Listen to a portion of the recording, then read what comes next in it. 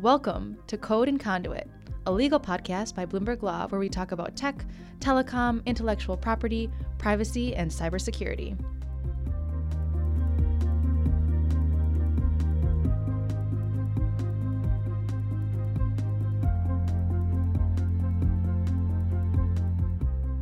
Hundreds of millions of Americans are realizing this year their data has been snatched in data breaches and privacy scandals at companies like Equifax and Facebook. One state that has taken the lead on the data security pushback is Illinois. The state's Attorney General, Lisa Madigan, has stepped up Illinois' focus on privacy in enforcement actions, settlements, and public investigations over her 16-year run, Bloomberg Law data shows, and is part of a larger trend by states to act as the federal government has yet to take big swings on data security enforcement. And privacy is already a major focus of the race to replace Madigan, senior legal editor at Bloomberg Law, Dan Stoler says. Dan joins us to talk more about how the two candidates pitted against each other for Illinois' top attorney are both focusing on data security. Thanks for joining us today, Dan. Thanks for having me. So, Dan, states across the country have been more focused on data privacy and security. Why is Illinois' record under Madigan unique? So, unlike a lot of other states, she's actually been there for 16 years. So, there's a lot of turnover at the state attorney's general office. So, with her, she has the same track record throughout. So, you're not comparing it between 3 or 4 different attorneys general who may not have the same focus. So with her, she's been focused on privacy, security, among a bunch of other things that are important to most attorneys general. But her focus on the Facebook privacy scandal, the Equifax data breach, leading multi-state investigations really pins her and her office in the state as one of the leaders of State Attorney General privacy and data security enforcement. Yeah, I saw in your reporting that she stands out, her reputation stands out on the issue. So one of the sources that you interviewed said that she's leading in virtually every major data breach investigation. So when you dug through some of her public statements, what did you find as far as her reputation here? Yeah, on most of the big data breach investigations, and you could pick any and all, but we'll all focus on Equifax and Facebook. Those two incidences really brought out, like right away, within, say, a day or two, she was leading the charge or coming out and confirming that they're actually investigating into those breaches. Now, a lot of other states will kind of waffle around for a few days, but she's pretty out there when a big event happens that's important to her constituents. She'll go out and just make it known that that's such a big issue.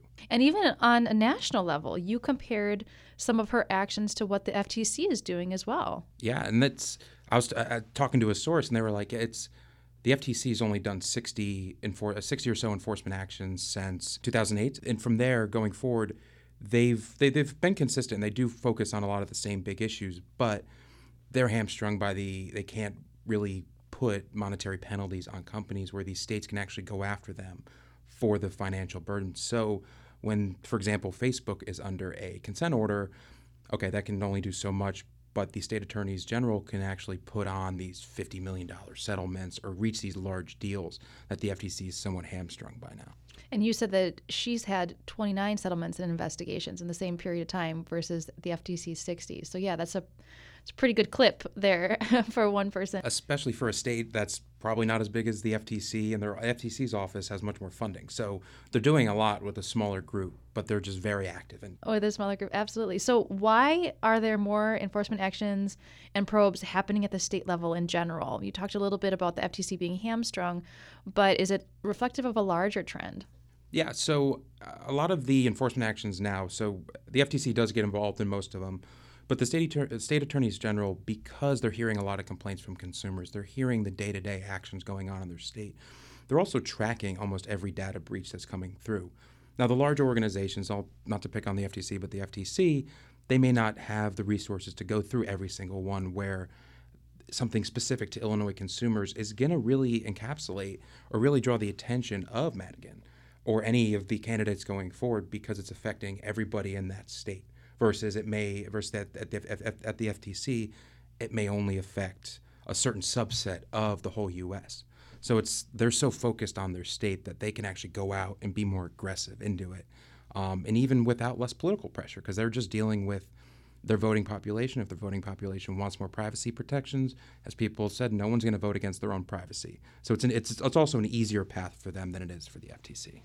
Who is balancing more political balls in the air. So then so Madigan's stepping out, and who are the candidates that are running to replace her, and what are their views on privacy? From the Democrat side, State Senator Kwame Raoul will be running, and then from the Republican side, former Bush 43 campaign aide Erica Harold and lawyer will be running for the Republican side. So they both came down in interviews with me. They both came down somewhat similarly on privacy issues, but that's not too ridiculous of a statement because in the privacy world, a lot of people say it's really not a partisan issue. But there are some areas where a Republican candidate and maybe a Democratic candidate would differ on regulations or the type of paths forward working with companies versus only seeking consumer input. So there's really this mix of they have the same end goal but different paths to that. Yeah, if there would be some self-regulation imposed versus more stringent regulation. Do you see Illinois setting a path for U.S. privacy law in the future? We've seen all of the actions coming out of California, really taking a giant leap forward with its legislation. Is Illinois going to follow suit or take a lead as well? They've been pretty active in their own right in various forms of privacy litigation. They're one of the few states with a biometrics privacy law statute. And it's one of the few states that gives consumers the right to sue under that statute. So they're very uniquely tied into privacy issues. So going forward, I could see them co-opting some of the California privacy statutes. We saw that with data breach notification laws. Once one state like California does it, it'll slowly start trickling across. Not as expansive maybe, but it's the sign of things to come. Well, thanks so much for sharing your story, Dan. Thank you. Thank you for tuning in to Bloomberg Law's Code and Conduit. For more on this story or for the other topics that we cover, visit us at www.bna.com and sign up for a free trial. Or check out all of our podcasts at Code and Conduit's SoundCloud page. This episode was produced by me, Michaela Ross. You can follow me on Twitter at the handle Michaela Ross A.